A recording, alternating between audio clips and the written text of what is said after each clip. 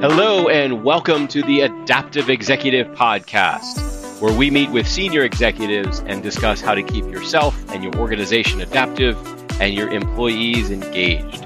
My name is Greg Ballard, founder and owner of 5C Consultant, and I am your host.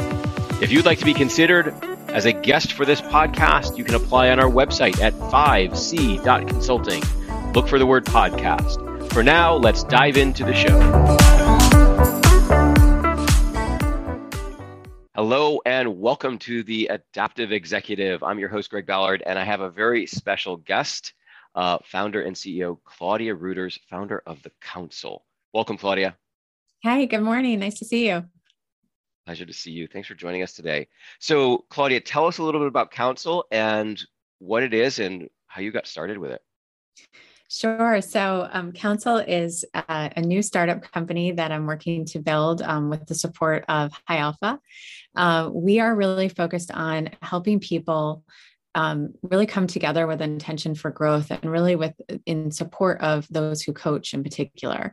I'm a big believer for a lot of reasons that when we give people access to the right programs, the right community, the right coaches, amazing things can happen. And we're building a platform that's designed to make all of these things easier for folks. I love it. I love it.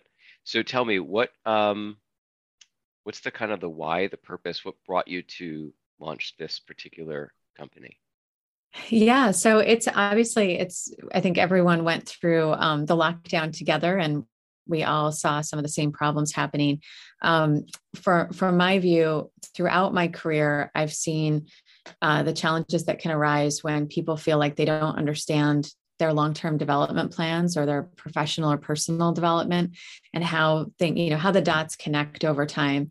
And during the height of COVID, I saw all of that amplified. I saw people really struggling with trying to understand what their purpose was inside the corporate world or inside their personal life, really struggling with technology solutions and how they could manage a whole bunch of different things.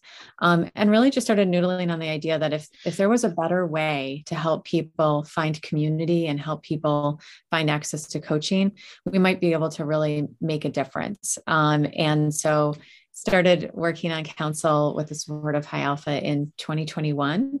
And we've had a number of interesting sort of micro pivots along the way. And we're at the edge of really making a big company announcement that I'm really excited about. So. Very, very great. Exciting. So a couple of other things I wanted to mention to our listeners about you. You're also the author of Yes, You Can Do This. And that explores women in startup. And then you also are the host of a podcast called The 43%, acknowledging that about 43% of women leave the workforce at some point in time. And so kind of bring us into your space about this. What's the theme and the focus? What kind of inspired you to pursue this course? Yeah. So when I am now in my mid 40s, right? So I've had a pretty long career at this point. And when I look back, I can see all the ways the dots connected. But when I started my journey, obviously had no idea what was ahead of me. And I had a career I was really excited about in my 20s. I was working for an investment bank in technology. I was learning a ton. I had a great group of folks I had an opportunity to work with. And I was married to my husband, who I'm still married to almost 25 years later. And long story short, I had my first child, who is now a freshman in college. So that gives you an idea of how much time has gone by. And when I had him, I realized I didn't feel like I had a network or an easy way to figure it all out and keep the job that I really cared about and do what I needed to do as a new parent. So I ended up stepping away from the workforce for a lot of reasons, which were pretty personal. But then when I went I wasn't in a position where I could just stay out of the workforce forever. And when it was really time to come back in, at that point, I had two kids. My younger one's now in high school. I realized that the path back in for me was through entrepreneurship. And I actually started a company when my kids were super little. And we built a software platform focused on accreditation and assessment for educators. And ultimately, we were acquired in 2014 by a company called Houghton Mifflin Harcourt. And I had this great opportunity to run their digital services division and also run a labs team for them. And I started to just see this pattern over and over again of, especially when I came into such a large organization, where I would see women who, even if they had just gone on maternity leave, I kept getting this repeating pattern of people apologizing for time they had to take to care for someone who needed care. And I wasn't hearing that thread from my male counterparts. And it just really got me thinking and reflecting on the journey I'd had. And I realized, like, hey, I don't think I would have ended up with the break I had taken, or the step out to care for kids. I don't think I would have ended up in the senior executive position that I ended up in had it not been for my decision to go and to start my own company. And I just started to think about, one, that there's so many different, that careers are not linear, right? That there's so many different pathways folks can take. And I also started to think about the idea that if we could get more people to think about entrepreneurship, not as necessarily a way to always be the next huge thing, but as a way to really change the rules and structures that make things so challenging. I started to really question, like, why is it so difficult to think about caregiving and think about these things that are frankly part of life and the life experience? And so, took it from two different angles. One, I started the podcast to just get more stories out there of what was possible. And I just kind of made a list and started interviewing CEOs and authors and doctors and lawyers and stay-at-home caregivers to let people hear what their stories were, so people could think about what was possible for them. And then I started working on a book designed to actually not necessarily be about my story, but to actually help people think about, if they wanted to start a business, what are some of the steps they could take, and why doing that could actually move us beyond the sort of lean in, lean out debate that kind of surfaced in the news quite a bit over the last few years. This idea that you're either all in on your career or you're completely out. And I don't think that really is representative of the experience that most people have. Mm. Wow. So first of all, thank you for sharing this story. And this is an amazing topic. I want to explore this a little deeper with you. I'm curious, how long were you out of the workforce from between when you stepped back to when you maybe started your initial startup?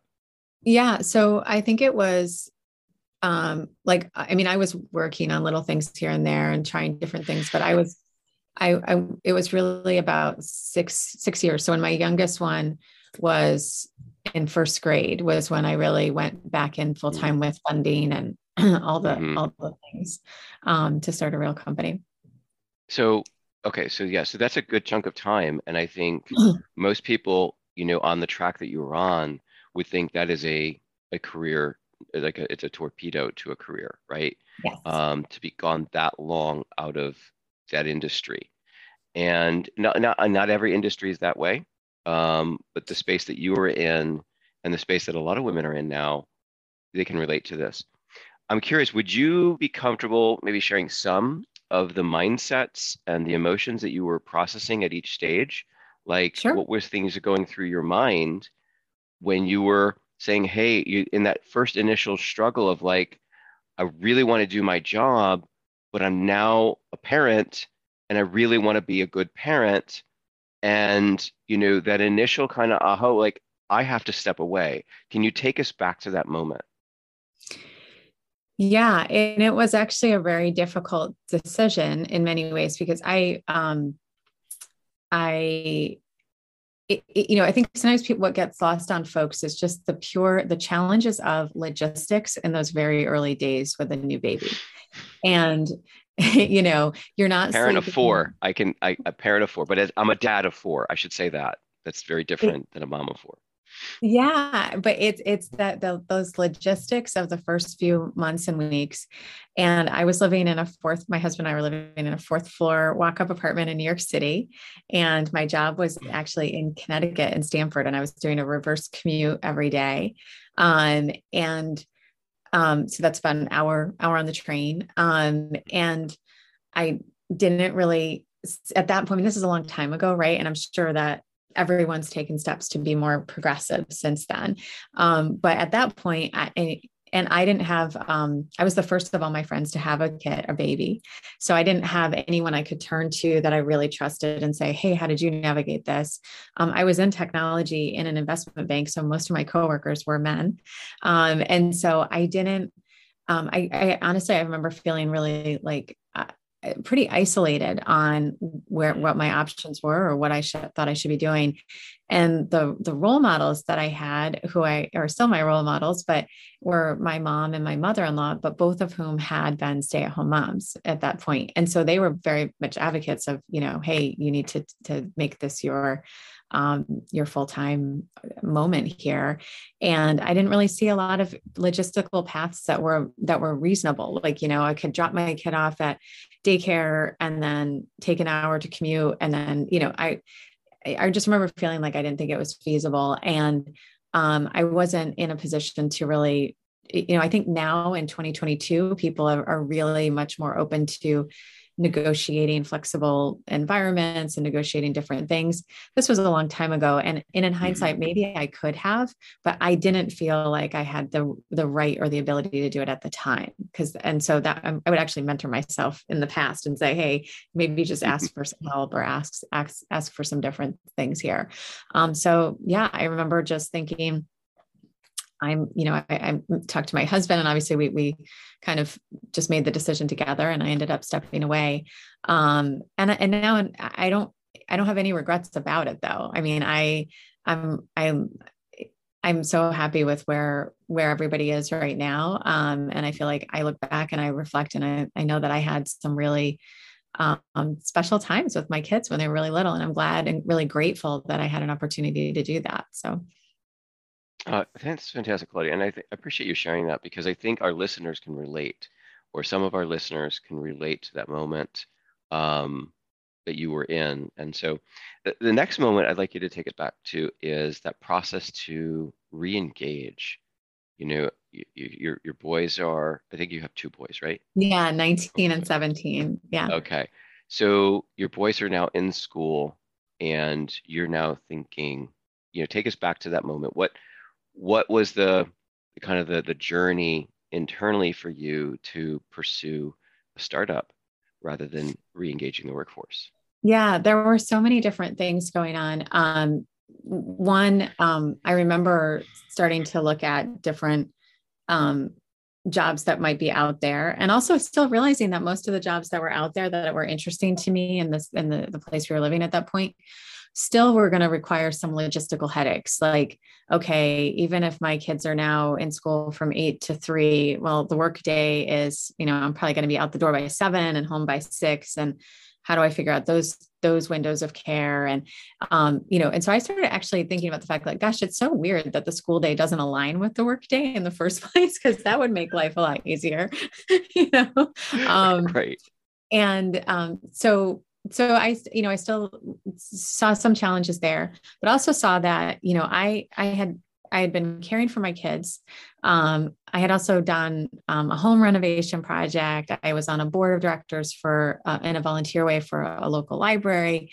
And I realized that at that point, none of those other things I had done, which you could kind of say were some aspect of project management, being on a board, making sure the kids had what they needed throughout the day. I was actually pretty organized of like, okay, we're doing, breakfast and then reading time, nap time, we're going outside. And, I had a very much like created a structure for the day.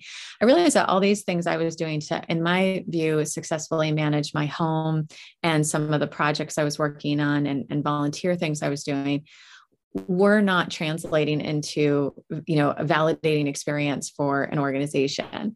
And I remember thinking that was odd. And now I look back, and there's this research that's been done more recently that's come up again. And it's the idea of the motherhood penalty and the motherhood penalty and the fatherhood bonus.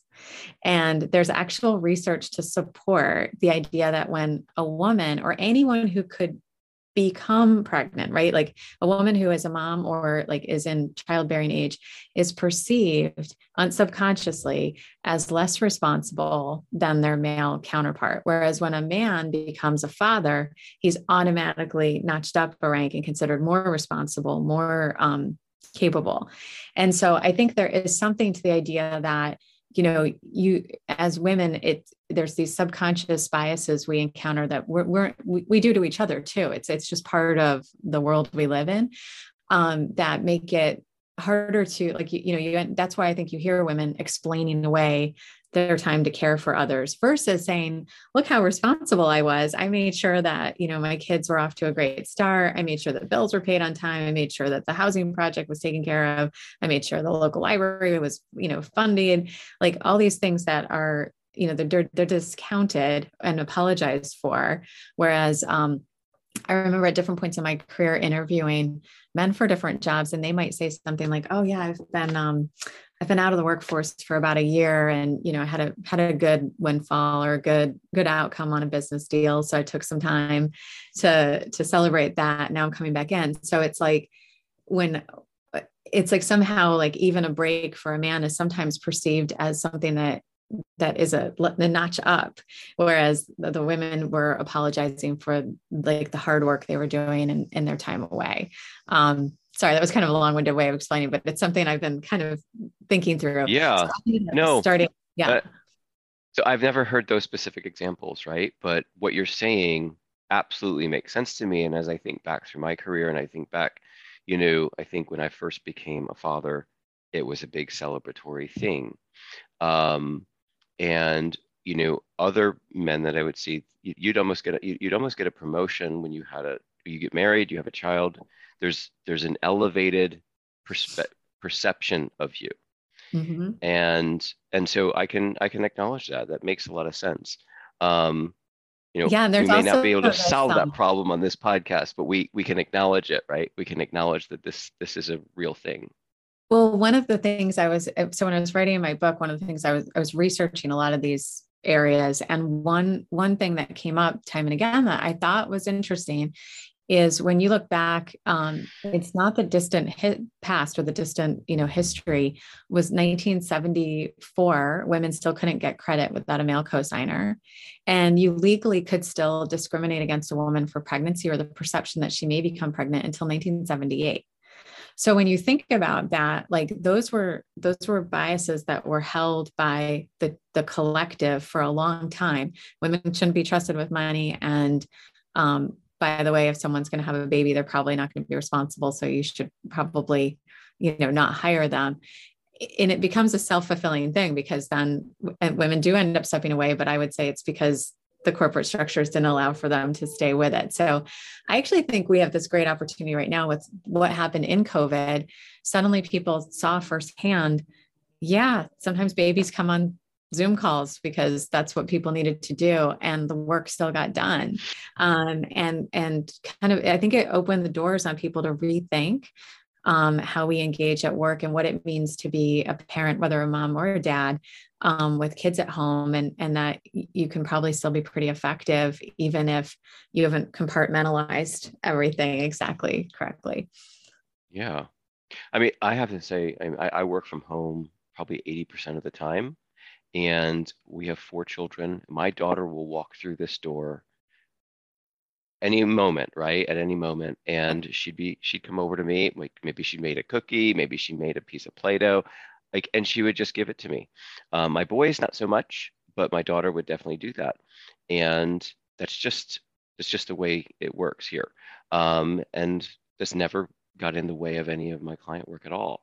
So why would that be different if it was a mother and the same thing happened, right? It, Because fundamentally, it's about the work getting done. If you're doing the work and you're performing, then there should be no issues. yeah, totally. And Yeah. I love that you shared that about your daughter coming in, because I think that's one of the things that I feel like we all kind of brought to light in COVID. So one of the things I started the podcast on, the first story I told is the first term sheet I ever got to negotiate. I did it from my older son's bedroom closet. Like I was like literally like in with the toys and like the dust bunnies and all that stuff because there was like nowhere to go that was quiet in my house. And I had two there at that point, they were little boys and, with chaos. And Okay. I remember feeling very strongly that I needed to ensure no one could hear Mm-hmm. my real life, that I needed to compartmentalize these things. And I feel like COVID completely undid, unraveled that idea. I think people have realized that's impossible to, your daughter's going to walk in the room at some point and that's okay. But I think men did a lot to legitimize that being okay. I think a lot of women before COVID would have still, if their daughter tried to walk in the room, might have been like, no, no, no, and now everyone's like, no, it's okay. But I think men help legitimize the idea that meant that you can kind of have a little bit of this messy bleed over of your real life, and it's not going to make you a less effective leader or team member. That's great. I'm glad we touched on this, Claudia. What I want to I want to give you a moment. If there's any other thoughts you have on this track you want to share with our listeners, and then I want to turn a corner and kind of explore how you have kept yourself with the ability to be adaptive in a startup environment. Do you have any final Sure. thoughts on this idea, this track that we've been talking about with women in the workforce, leaving the workforce and coming back in? Yeah, I mean, I think, and it does lead into some of the work I'm doing now, right now, also that to your point, I think the more we can actually be more adaptive by thinking about what are the constraints that we have just accepted as normal and how do we rethink those. So we kind of all have just decided it's normal. The school day is 8 to 3. It's normal. The work day is 9 to 5. It's normal to like go into your cubicle. And like, these are all things that are kind of made up, right? They're made up in the last century. And I think this is where I get so excited about entrepreneurship and new ways that technology can help folks, because truly, if we're just getting back to outcomes versus seat time, we can actually create a pretty egalitarian workforce with a lot of opportunity for everyone. So Yeah, I like that. And if you think it through, and I haven't, so I may disagree with what I'm about to say, but I think the 9 to 5, the 8 to 4 was really a product of the agreeing culture, farming and manufacturing that we mhm. had with the Industrial Revolution. But we're now in an information age. We are now highly hyper connected, and we have a number of industries that are more knowledge based, right? Rather than hands-on product based, where you have to physically work with things. Some industries are still, hands-on. You've got the healthcare system, you've got manufacturing, you have farming. Those require a lot of hands-on. But there's other industries that do not require that that sun up schedule, right? You can only work when the sun is up.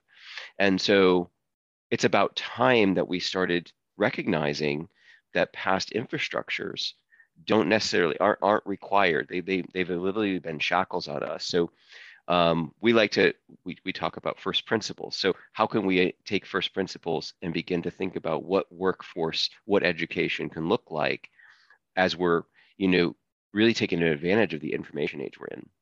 Yeah, absolutely. And I think when people can just take a moment to reflect on, okay, what here is stuff that we need in order to run the business. And then, the next step is, okay, well, what could I change that will allow me to be more adaptive and, anticipating that there will be changes that we probably will need to pivot at different points or go down different paths.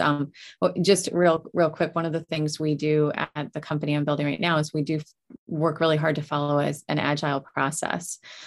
So we create consistency by having a daily stand-up meeting that's only 15 minutes, and having a planning session every 2 weeks where we decide what's the work that's going to be done over the next 2 weeks, and then beyond that, people really have the autonomy to fill in the gaps as it makes sense for them during the day. Like certain meetings are required, and other than that, it's Yeah. focused on outcomes.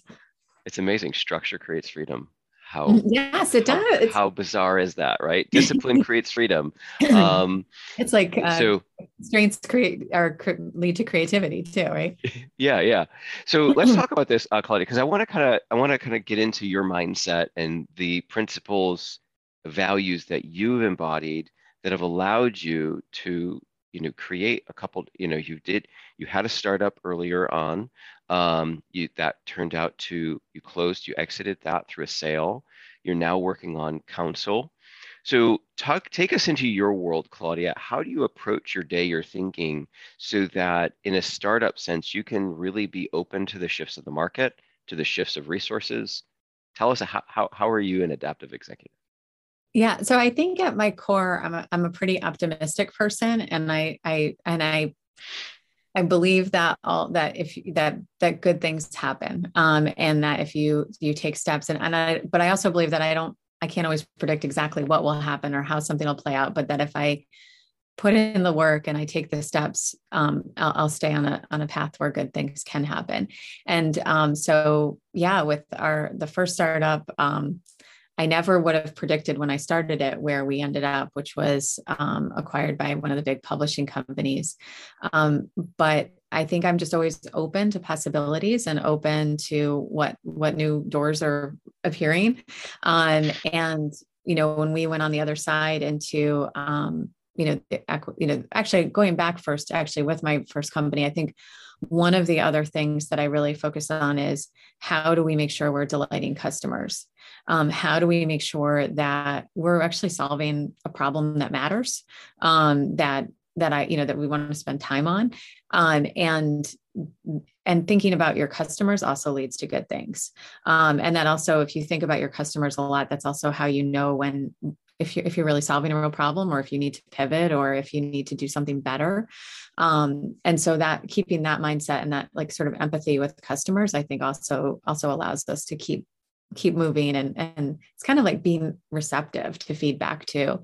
But so yeah, I'm big on being open to possibilities. That's what allowed me to keep going when I was inside our acquiring company. And then I actually left HMH in 2018 to become a managing director with Techstars. And Techstars is really focused on helping entrepreneurs. And it was just a really great opportunity to not only be part of that organization, but to be able to make investments and provide support to companies that were actually back in my old neck of the woods in Connecticut, where I had started out. So, and actually with a manufacturing partner with Stanley Black and Decker. And so it was it was just open to possibilities, and also thinking about how I could give back. And then really made the decision to jump into counsel and start counsel for a couple of reasons. During that time that I was at HMH and then Techstars, I had an opportunity to join the board of directors for a company called Lessonly, which was an earlier LMS company. They had a phenomenal growth story. They did really, really well. And they were just acquired actually in August by another company here in Boston. And so during that time, I got to know the folks at High Alpha really well, because two of them were on the board of directors. And so that's where, I guess I'd kind of put it in three buckets. I'd say care about who you're serving, know who you're serving, being open to possibilities, and really valuing the relationships that you build over time. I wouldn't be building this company right now if it weren't for some of the relationships I built with folks at High Alpha over the years. And I still deeply value the relationships I've built at, Techstars and other companies I've worked at. And I believe that, relationships matter too. So I want to click on a couple things in there. So you talked about openness and optimism, right? I can relate completely to that. What I find though is there's a counterbalance, right? If you're always open, how do you make a decision? So maybe you can walk us through, like, how do you get to closure as someone that is generally very open to different options? I mean, I think part of being an effective leader is being able to it doesn't mean you always make the right decision, but that you can make a decision quickly with conviction, and be willing to make a new decision if you need to, right? And so, and admit if something didn't work. And so I think I'm very good at becoming convicted and making a decision on, hey, this is how we're going to go forward. And then and those decisions close off the other, they shut the other doors if Yeah. you're been specific enough. But I remain open, like, hey, okay, I'm going to measure, like, how is this new decision working?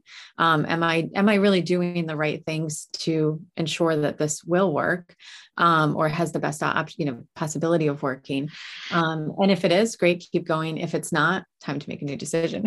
So, Yes, I like that. I like that. And but there is a balance there because some people are very closed, like they're very fixed and in their predisposition, right? And we need all different types of personality styles and cognitive styles in the workforce. But being able to acknowledge the type of person that you come with, like your initial energy, like as openness and optimistic, but also knowing that you can balance that, like when you need to make a decision, you can, because you can make another decision in 10 minutes or in 2 weeks if you need to. yes, exactly. Love it. Now, you talked about caring about the people you're serving. So, and what I think you said is you spend a lot of time or attention on your customers, on your clients, and really getting to know what it is that they value. So, what are some of the things you're doing or you've done to do that?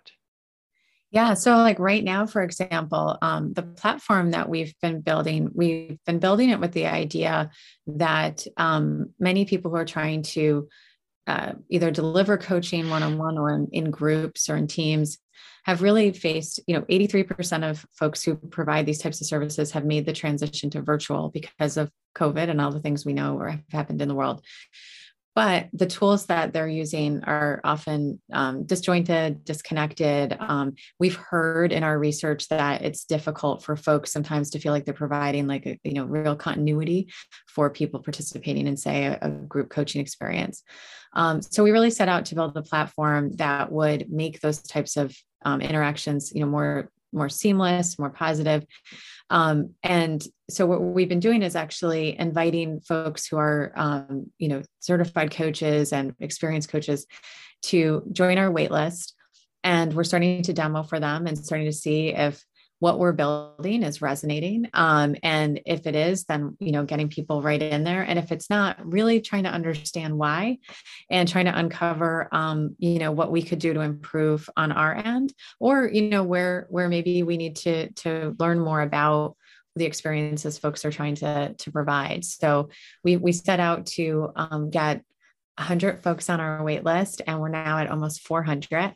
And so that's super exciting. And I think it comes down to, continuously trying to engage with folks and really, really uncover what their pain is and how we can help solve it. I think a really great example of a company that everyone has heard of that solves pain, and it's coming up this time of year again, is, TurboTax makes it really easy to file your taxes, right? It's a clear pain point. Everyone's got to do it. Here you go, here's software.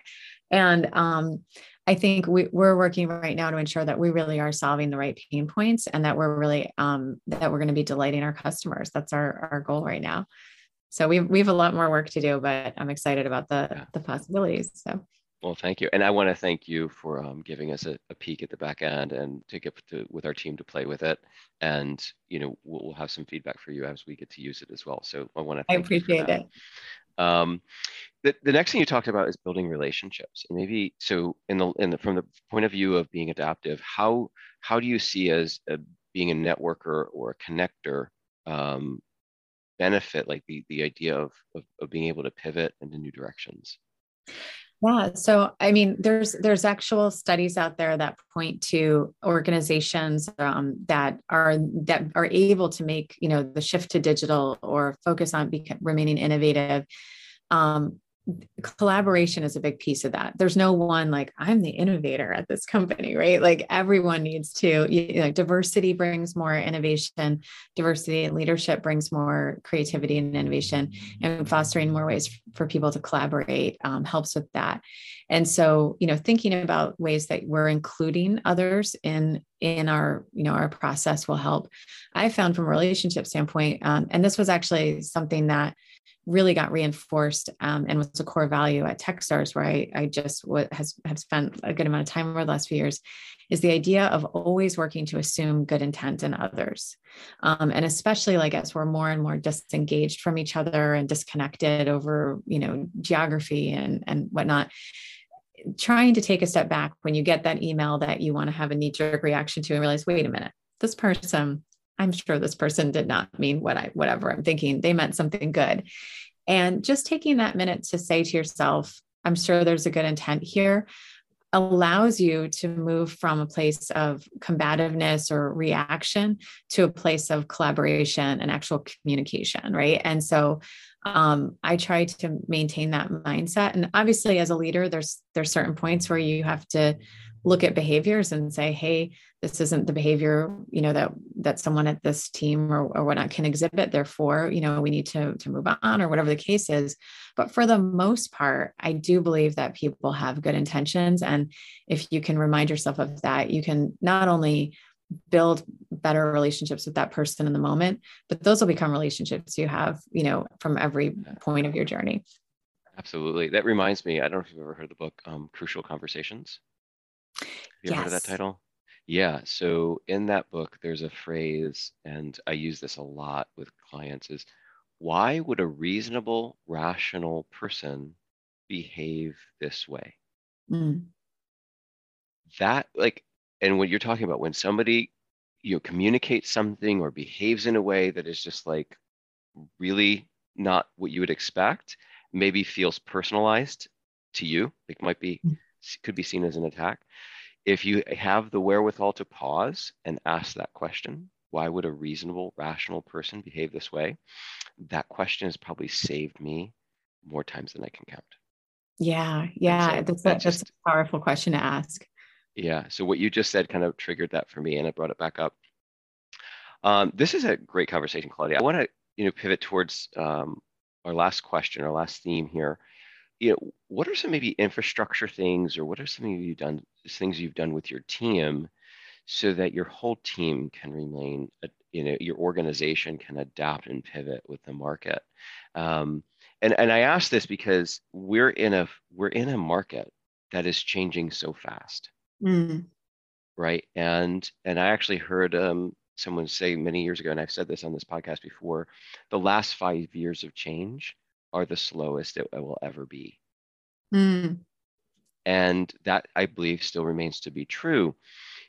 And so as we continue to evolve, as innovation continues to progress and technology the infrastructure continues to develop and mature, I think we're going to see things moving even faster. And Mm-hmm. so one of the impetus for this podcast is to have these conversations. How do we as organizations remain adaptive and keep up with these super fast changes that are coming? And I'd love to hear what you're thinking, what you guys have done. So any thoughts you have on that? Yeah, no, I love that question. Thank you for asking it. So I think of it in a couple of different ways. Back when I was at HMH, I actually got to participate in a program at MIT called like Sustaining and Building the Innovative Organization. And one of the big catchphrases that came up. So I guess, it also depends on the level of people in the organization. So I'll kind of start at the top. At the top, I think it's really important to be thinking about not who is your competitor today, but who are your potential competitors tomorrow. And one of the best examples of this that, from a case study standpoint, I guess, is like, if you remember Blockbuster and Netflix, and there, if the metric was, at one point Netflix was doubling in size, but it wasn't anywhere near as big as Blockbuster. And if they had been looking at not who's our direct competitor right this moment, but who's doubling at the edge of our ecosystem, that was going to be a very good indicator of who you may be up against someday. And so I think from a super high level, kind of at top of an organization, it's thinking about ways to actually interact more with startups, to interact more with the ecosystem of where things are just starting to grow, so that you stay to your core focus, you make sure you're delighting your customers, but you're aware of sort of the trends happening in the ecosystem. inside the core teams, deeper inside the company, and especially as you get more and more junior folks inside the company, I think it's really this idea of structures creating opportunities for creativity and innovation. I think it's really true. I think helping people really understand what our monthly, quarterly, high-level goals are, and when we approach things at a company level from an agile process and think about things in, hey, this is our big goal for the next quarter or for the next 6 months. But let's talk today about what we're going to do over the next 2 weeks. And let's see how we get that done. That creates a mindset where maybe 2 weeks from now, we need to adjust, because we can look at, is that still our goal? And is this still the work that needs to be done over the next 2 weeks in order to achieve that goal? And so letting people think in smaller increments, but with big vision, I think is helpful. And then, if you're like in my previous work at Techstars, I think one of the things before starting council, a lot of the people I worked with were very much peers. They were all other managing directors, for example, who are very experienced people, many of whom have already built companies. I think one of the things that was really helpful there was actually creating more opportunities for like monthly like forum engagements, and giving people who had shared experiences a way to offer up what was working for them, what wasn't working for them, and basically introducing more and more like peer learning and peer experience sharing or some other things to consider. And actually, when I was at HMH, we did some of that as well with managers inside the company, like pulling together managers from different orgs so that you could have like peer sharing and learning going on. That's fantastic. So I'm going to put a commercial in for myself at that point, because we are organizing and going to launch an executive salon very, very soon. And we'll be gathering virtually, and then we'll begin in person. And the themes are going to be people and strategy inside of organizations. So we'll talk more about that. And if you're a listener and you want, it is invite only, but you can send us a heads up, let us know that you're interested, and we'll take a look and we'll see if we can get you an invite. So, end commercial. This is fantastic, Claudia. I really love the thoughts you're sharing and the perspective you're coming at. As we kind of turn to wind down this conversation, I'd love to hear a little bit more about what you have going on with Council right now. Maybe if any listeners want to find you or engage with you or check out Council, where should they go? How do they connect with you? Thanks for asking. Yeah, and I actually have to hop in just a minute to go on one of the stand-ups I mentioned. So Council, our website is council.us. So that's council.us. And we have a little form folks can fill out who are interested in joining the wait list to learn more. But we've essentially been building a platform that facilitates creation of groups, asynchronous and synchronous meetings, and video and chat, and really giving people a way to build their visions and goals along with action items over time. And really all the things that go into, what an effective coach needs to engage with his or her coachees. So really excited about it. All right, there it is. Everybody, Claudia Reuter, founder of Council. You can check it out at council.us, author of Yes, You Can Do This, and the host of the podcast called The 43%. We'll put all the links in the show notes, and you can check out Claudia and her team and the work they're doing. Claudia, thank you for joining us today. I really appreciate it. Thank you for having me. I really appreciate your time.